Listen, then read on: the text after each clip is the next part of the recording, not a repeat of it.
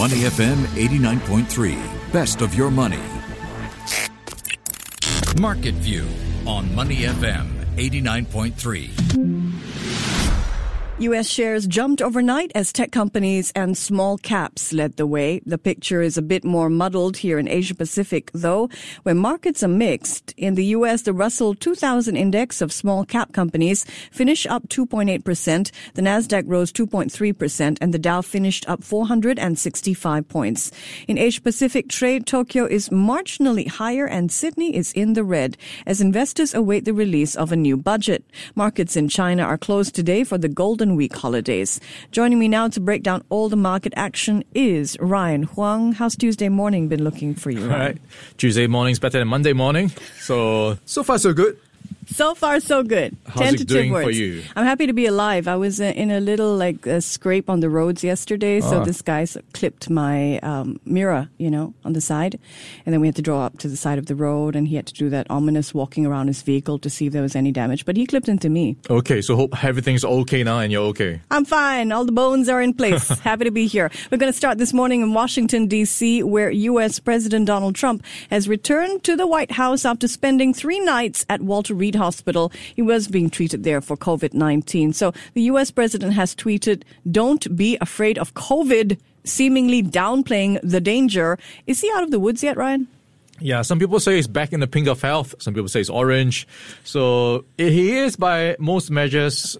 If you look at what's happening on images on TV, he's looking very well. He's doing a lot of photo ops. So he is really making himself visible in the past few hours after getting out of hospital. And this was 6:30 p.m. his time, which is 6:30 a.m. our time. So this has just happened in the past few hours. So what we know so far is he's on his way back to the White House. And by all measures, it seems like he's going to go back to the campaign run and just keep pushing on. But of course, the details around how things will change on his campaign trail, will he be more, will he have more measures in place in terms of safety around COVID-19? I think that is going to be watched to see how he's going to change things in terms of meeting his supporters. And I think it's quite interesting in the past few hours as well, or past few days, how active he has been on Twitter. At one stage, in 1 hour, he tweeted 18 times, one-liners in caps, and people are saying, this may be a sign of side effects from his medicines. Yeah, the need to speak louder. I mean, why all caps was my question. Listen, more details have come to light about how doctors have been treating the U.S. president's illness. He received supplemental oxygen twice, once on Friday, again on Saturday. As we discussed on the show yesterday, he's also received an experimental cocktail and a 5-day course of remdesivir. Those drugs are made by Regeneron and Gilead Sciences, respectively. So how did Regeneron and Gilead shares do overnight? Yeah, so these were experimental drugs that were given to President Trump on a special permission basis. So compassionate use is the technical term. So on the back of that news, we saw stock prices up for these two companies. So you have Regeneron up 7% and Gilead Sciences also getting a lift, up 2.3%. But once again, these are not available for the public yet. So something that is still being trialed. And if you were, I guess, a normal public person, you would need to go through a clinical trial. So there is still quite some way to go before this reaches the public. The circle of people close to Trump who've contracted COVID is expanding. The latest members of the White House to test positive are Trump's press secretary, Kayleigh McEnany, and 2 of her deputies. Trump's bout with COVID may be pushing his administration to move forward on negotiations with Democrats in the U.S. Congress over a new stimulus bill. So it appears, Ryan, that investors are optimistic about the likelihood of a bill being passed. Yeah, so what we are hearing is Treasury Secretary Steven Mnuchin and House Speaker Nancy Pelosi. They've been exchanging phone calls, and latest exchange has them talking about their numbers and how some of those numbers can be justified. So what's going to happen next is they will exchange documents and have another phone call to talk around those documents. And I guess just to sum things up, the Democrats have a proposal that is worth around $2.2 billion. And you have the Republicans in the White House willing to spend $1.6 billion. So there is a bit of a gap in terms of where they are meeting in terms of numbers. So that is going to be part of the conversation when they meet again, or at least talk on the phone call, who has to give way, and that compromise is, I guess, apparently being priced into the markets. Markets apparently are still hoping for a deal to be done soon. Yeah. We're going to bring the discussion to Singapore now. In Parliament yesterday, Deputy Prime Minister Heng Swee Keat unveiled a number of new stimulus programs meant to boost the economy and help struggling families. These include training support, grants for families with newborn children, extending those bridge loans. No new funds are being allocated. All of the programs will be financed with the $8 billion stimulus package that was announced back in August.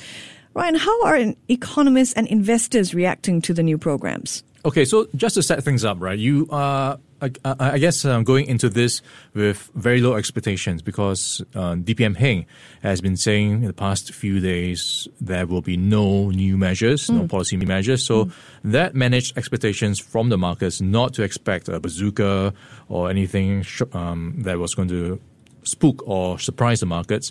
So it was pretty much well communicated that this would just be a reiteration of previous messages and just providing a bit of clarity around what would happen. I guess the takeaway that could be positive for people like you and me is that there are plans to help position Singapore to be a hub of sorts for technology and to foster inclusive growth and to make sure we can make sure that economic rebound is sustainable. So that is part of the conversation, as well as borrowers will have more leeway. So that debt moratorium that borrowers had that would expire at the end of the year, that is now pushed back to June next year. So they will get a bit more relief in terms of financial measures. So that is something, I guess, all in positive, that you are getting these targeted measures to help support parts of the economy. So that is the takeaway. We are apparently on track for things to get better. We are charting our way towards phase 3. All right, time to play one of our classic games, up or down. I'll give you an asset or item in the news, and you tell us, Ryan, is it moving up or down? Ready to play? Let's go. AirAsia. All right, Asia down because they had some news. They were cancelling a Japanese flights. Absolutely right. AirAsia has ceased operations in Japan, reportedly pulling out of India as well. It's trying to reduce its cash burn. Movie cinemas, Ryan. Yeah, so these cinemas are badly hit because they are not able to screen as many movies as before, and this includes the James Bond series, which has been delayed again. So I think that is down.